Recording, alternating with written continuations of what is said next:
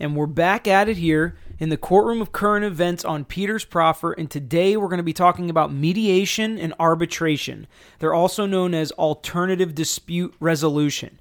So we've had a lot of questions about what happens at a mediation, who is a mediator, is it like a judge? We're going to go through all the specifics of what happens at mediation and arbitration and whether or not that's a good alternative to actually taking a case to court. So this is another listener question. Feel free to leave yours on our Facebook page, Peter's Proffer, or you can reach out to us on any social media platform at Tragos Law. You can always like and follow our pages for a chance to win Amazon gift cards, CPR certification classes for your company if you need it, and all sorts of giveaways that we do on social media. But for this week, just sit back and enjoy the show.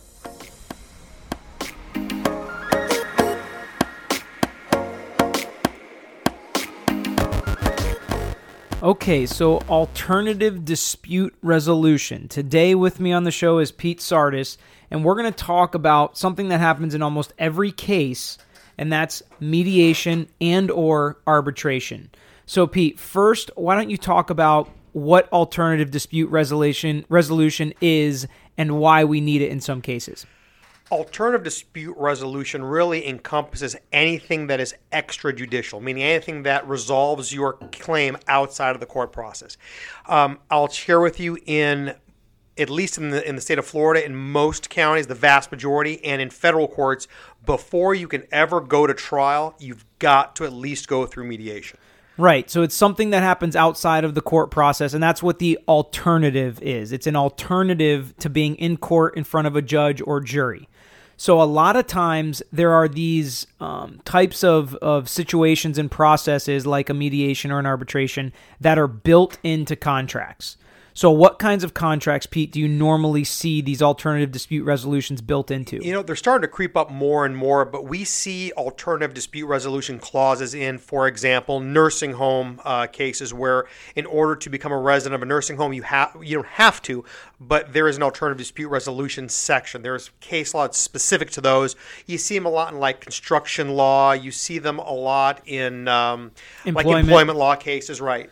So, and they're in a lot of employment law contracts, and it's just basically saying for any dispute that comes up in relationship to your employment, or if you're in a nursing home, if you're going to ever sue the nursing home, you have to do it through arbitration or mediation. You can't take it to court. You're waiving your right to go to court. So for an example, I pulled one from a contract from one of our cases that is, we've generalized it a little bit so it doesn't exactly show who the clients are or anything like that, but it shows what the language actually sounds like. And it's a paragraph, and it's entitled Contract Disputes. All claims and or disputes between the parties arising out of this agreement and or their relationship in any way shall be decided by negotiation, then mediation, and ultimately binding arbitration unless the parties otherwise mutually agree in writing.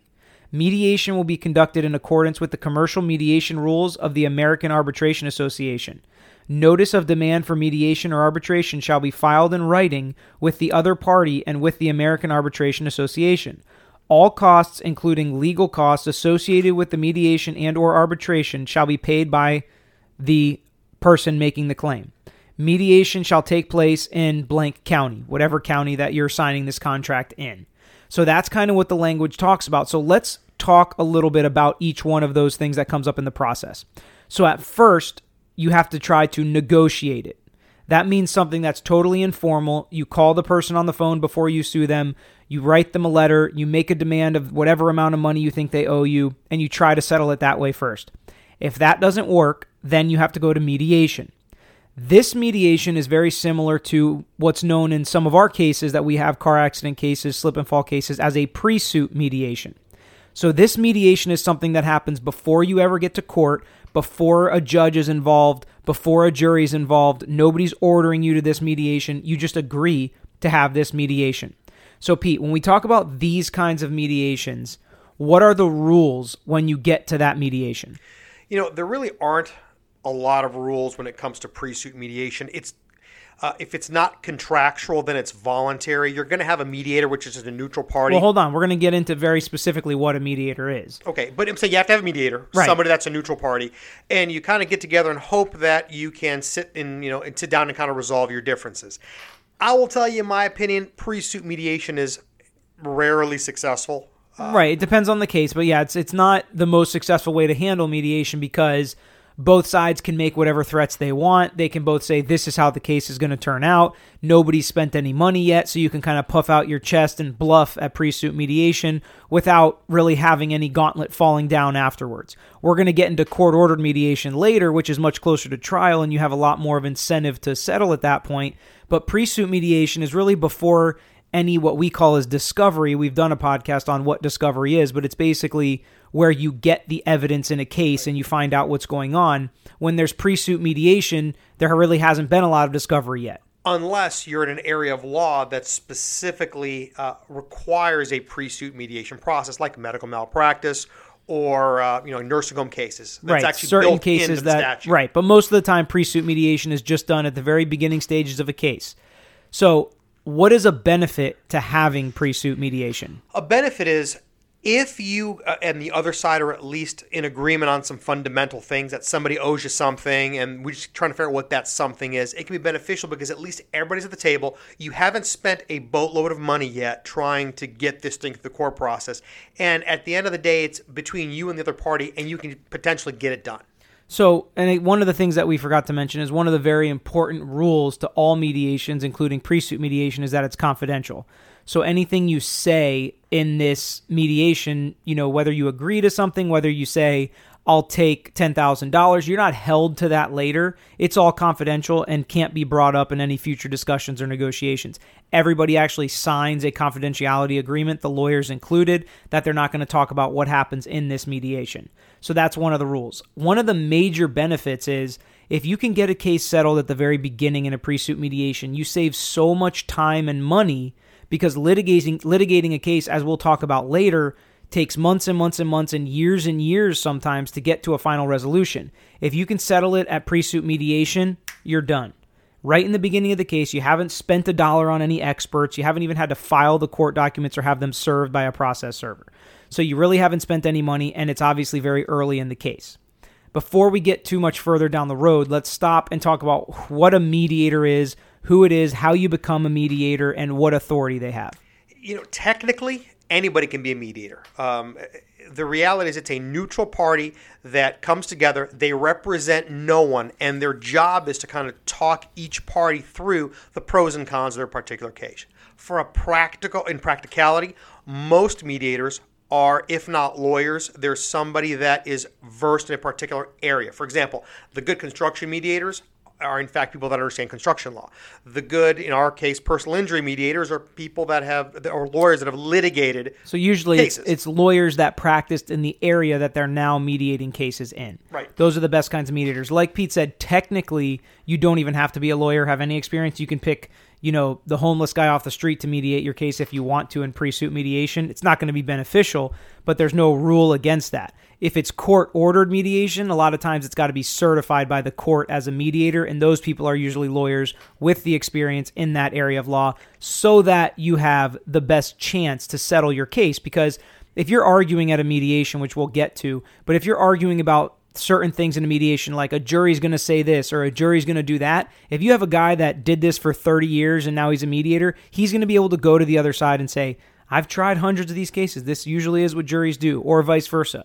That's not usually how juries are. They can talk to us that way. They can talk to the other side that way. Those are the people that are best at mediation that can bring perspective to both sides. So who chooses the mediator? Normally, the mediator is chosen by both parties at the same time. So what we'll normally do is you send a list of names of here are the people that I like. The other side will go, I don't like this guy, I don't like that guy, or how about this gal? Can we use this person? And you kind of agree to somebody. Right. It's usually an agreed to non-biased third party. So it's not the partner of the defense lawyer or the partner of the plaintiff's lawyer. It's got to be somebody that's neutral, isn't getting paid by either side, and they come in to help mediate the process. What is their authority throughout a mediation? Are they like a judge, or what is their authority? Zero. They have no authority to do anything. a good mediator's job is to get you thinking about the realities of your case, and just kind of conveying offers and concepts back and forth between parties. A good mediator will let you basically absorb your hate and anger, and then go to the other room and not display any of that. So you try to keep emotions low. Yeah, one side starts out really high, one side starts out really high, one side starts out really low, and the mediator's job is to pull those two sides together. So, they're just trying to make a resolution happen if one's there to make. They can't force either side to accept an offer. They can't make any offers. They can't say the court is going to do this. They don't have the authority of a judge. They don't have any authority really to do anything except talk to both sides. Both sometimes will tell a mediator, okay, we want 10,000, we'll take 8, but don't tell the other side that. So the mediator knows that. He can try to pull the other side up as much as he can, but he knows if the other side doesn't get to 8, then we're not going to settle the case, whatever it may be. So sometimes they know certain things that the other side doesn't know, but they really can't force either side to do anything. Okay, so now let's talk for a second about court-ordered mediation in the middle of litigation versus the pre-suit mediation, which we've already talked about, that you can kind of do at any time and it's voluntary and nobody can force you into pre-suit mediation. Unless you're contractually obligated, like we talked about. Right. In the state of Florida, in order to get in front of a jury, you have to go through mediation. And the courts normally will not let you even put a case on the trial docket until you've mediated. A good mediation is normally at a time where both parties have had an opportunity to kind of evaluate each other's cases. The paperwork's already flung back and forth. You've had a chance to take sworn statements, are called depositions. All that stuff happens. So when you get to mediation, it's literally your final chance before trial to try to get this thing resolved. Yes, you've taken the depositions of all the witnesses and the important people that are going to testify at trial. You've got the discovery, you've got the evidence that's going to come out in trial. So now's the point where you can kind of put on, how a mediation goes, which I guess we can start with this, is both sides get to do a presentation. So usually the plaintiff, the person that's suing, starts, and they can show pictures of the accident. They can show how many medical bills they are. They can show, a doctor said they need this future surgery. Look at the bruises and the gashes all over this person. Look at the crushed car from this car accident, and explain why their case is worth what it's worth. Then the other side gets up and says, well, you weren't wearing your seatbelt, or, you really haven't had that much medical treatment, or whatever arguments, or you had these injuries before. They make those arguments. The mediator says, I'm just here to try to help everybody, settle the case. We split up into separate rooms. And the mediator goes back and forth. From our room, we give them the offer, $1 million. The other side gives them an offer of $100. And the mediator's job is to then pull those two sides to the middle to see if they can get a settlement done. That's kind of how mediation goes. Sometimes the mediation can last an hour. When you realize it just ain't close, it's not getting done, let's just go home. Sometimes it can last, 3 months. People can have mediations where they go back and forth on a big class action lawsuit or something like that. Most of ours last between 1 or 2 days, or actually I would say between 1 hour and 2 days are the majority of mediations. You can get them done, the ones that are going to get settled. So, that's kind of how the process of the mediation works. But the biggest difference between a court-ordered mediation in the middle of litigation versus a pre-suit mediation is usually you mediate that case one time and one time only, and if you don't settle at that point, you've got to hire your experts, spend tens of thousands of dollars, and actually get ready to try the case. And it's like, I don't know what the percentage is, like less than 1% of cases actually get to trial in Florida, so a lot of them settle at mediation. And there's also a statistics that says if you settle the case at mediation, you save 60% of the cost of that case. So, you could be litigating a case for 2 years. You go to mediation, you've only spent about 40% of what you're going to spend on the case in its entirety, and 60% of that cost is about to come after mediation. So that can be a real incentive to settle the case at mediation because you'll be able to settle it without having to pay all those costs, and if you settle it later, it's going to be much more difficult. You also have to understand the courts really like this concept of mediation because most people don't realize how backed up the court system is. And just kind of talking to your stats, 92 to 95% of lawsuits that are filed never make it to trial. So understand that. Peter and I have tried a lot of cases together, and you kind of walk into a courthouse and there's 10 lawyers and there are boxes of paperwork ready to go to trial that day. Only one of you guys are going to trial. it really is a huge backlog, and people, I think, don't recognize And a lot of times it. you settle during trial, and so going to trial doesn't even necessarily mean you go all the way through trial. Sure, but at the end of the day, 92 to 95% of what's filed never gets in front of a jury. I have some interesting stats that say about 80% of mediations settle successfully, meaning where they resolve their case, which is really a huge percentage. Yeah, and I'd say 80% is even higher than what our firm internally settles at mediation. A lot of times you have to maximize the case. You have to actually push to trial. You have to show them you're going to try the case. And just for whatever reason, it's probably a lower percentage. But a lot of cases do settle at mediation. That's the point, because it does work. And one of the best parts about mediation is if you don't get it settled, you always have the fallback of now you can take it to court. You know what your risks are. Now you can continue to trial. It doesn't hurt you. You go to mediation, you don't settle. It's not like you can never have another opportunity to settle. You can talk the next day after mediation's over and settle the next day. So there's no real negative to taking a case to mediation, especially when it's the court-ordered mediation in the middle of litigation. So now we'll transition a little bit into arbitration. Why don't you talk a little bit about what the difference between arbitration is versus mediation? Yeah, arbitration is really more like a trial. Mediation is more of a discussion. Arbitration, for the most part, and I don't want to get into the weeds of this thing, is by a panel of 3 arbiters. Normally what happens is one party picks one arbiter, the other party picks the other arbiter, and between those 2 arbiters, they pick the third, and that is the panel.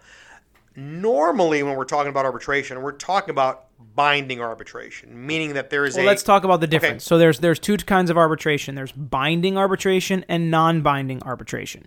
So when you're talking about binding arbitration, those 3 panelists are acting as judge and jury.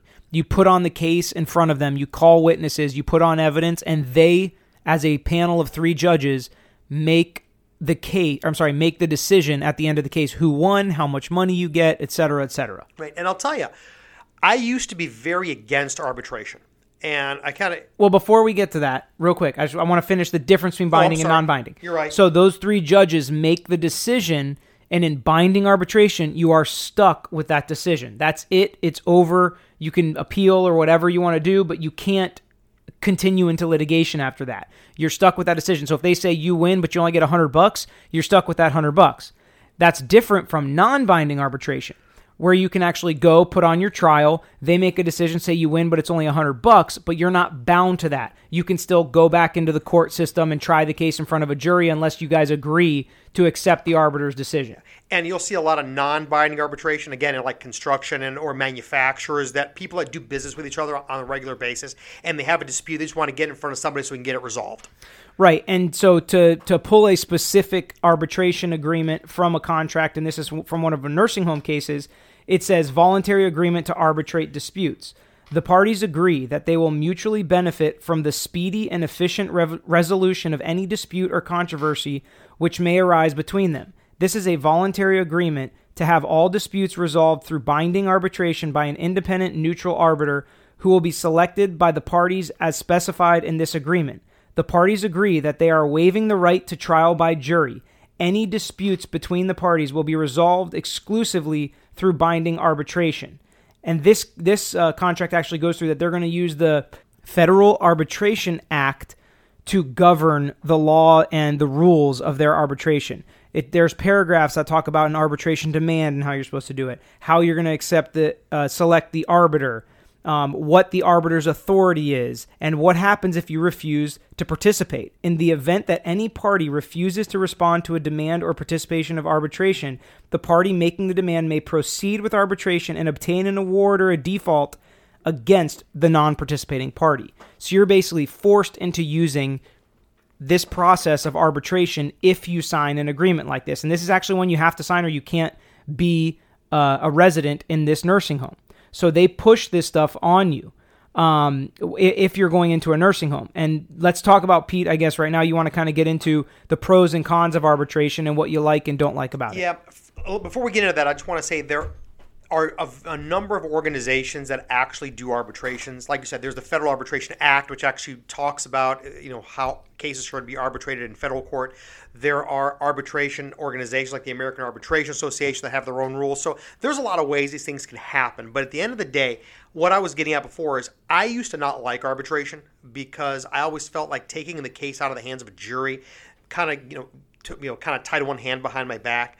But the reality is there's value in putting three professionals that do whatever it is you're doing for a living in a room and actually selling them or pitching your claim because they understand it, as opposed to the six people who basically can fog up a mirror and have a driver's license in the state of Florida.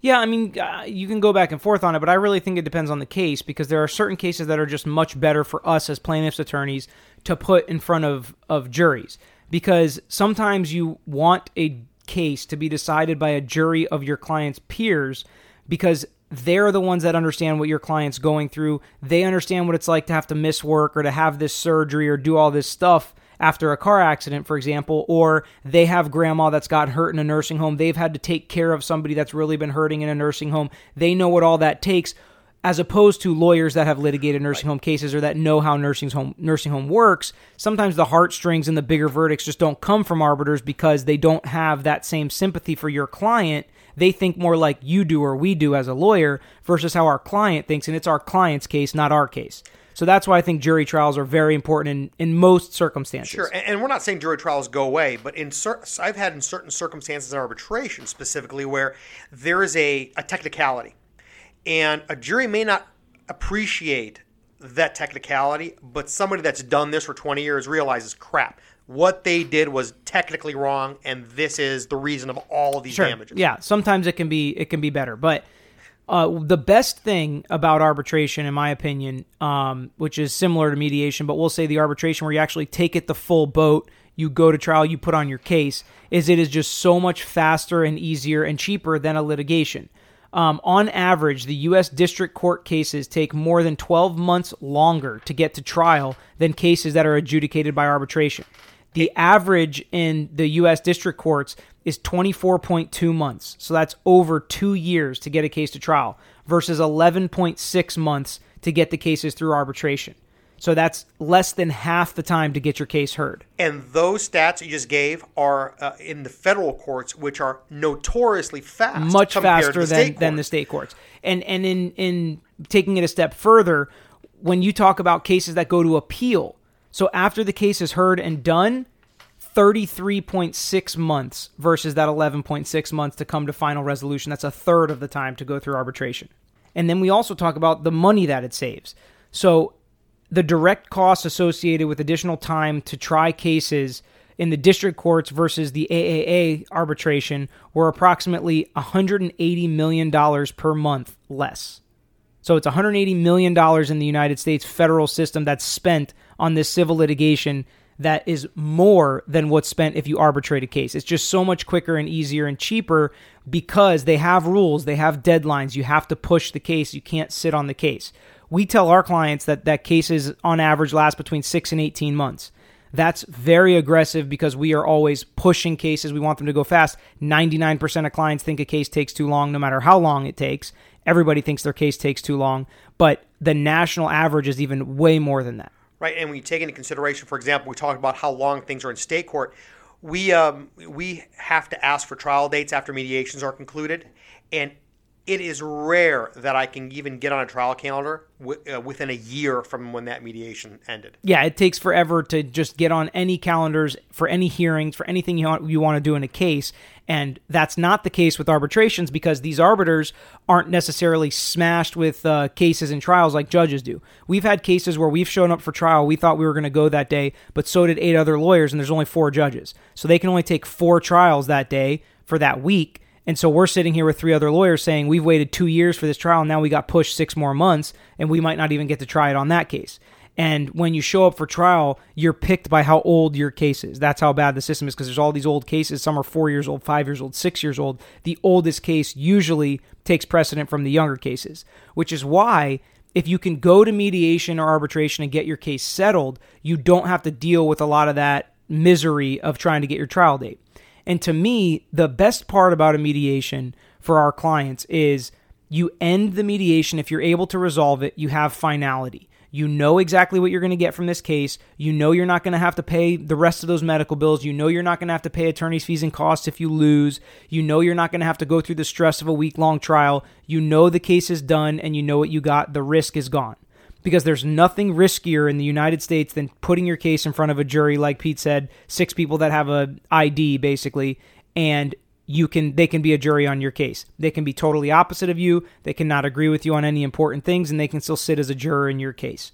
We've done a whole jury selection podcast, so if you want to listen to it, you can refer back to that for how crazy the system is, and you never know what you're going to get, and people can lie to you when you're in jury selection. That is a huge risk that you're totally eliminating if you settle a case at mediation, if they give you an offer that you think is fair.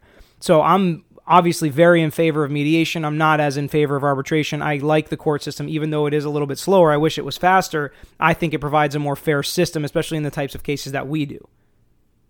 Yeah, and from my perspective, not that I want to give up mediation. I've done a few arbitrations, and at the end of the day, the more you do, I think the more you get used to them, and you recognize that, especially in disputes that don't involve pain and suffering, there's a lot of value to having somebody that knows what's going on up on that panel, that one of them you've picked. So hopefully this answered all of your questions on mediation and arbitration. You understand what alternative dispute resolution is now. If you guys have any other questions, we're happy to answer them on the podcast. Just keep them coming in. You can find us on social media or send me an email, petertragos@greeklaw.com.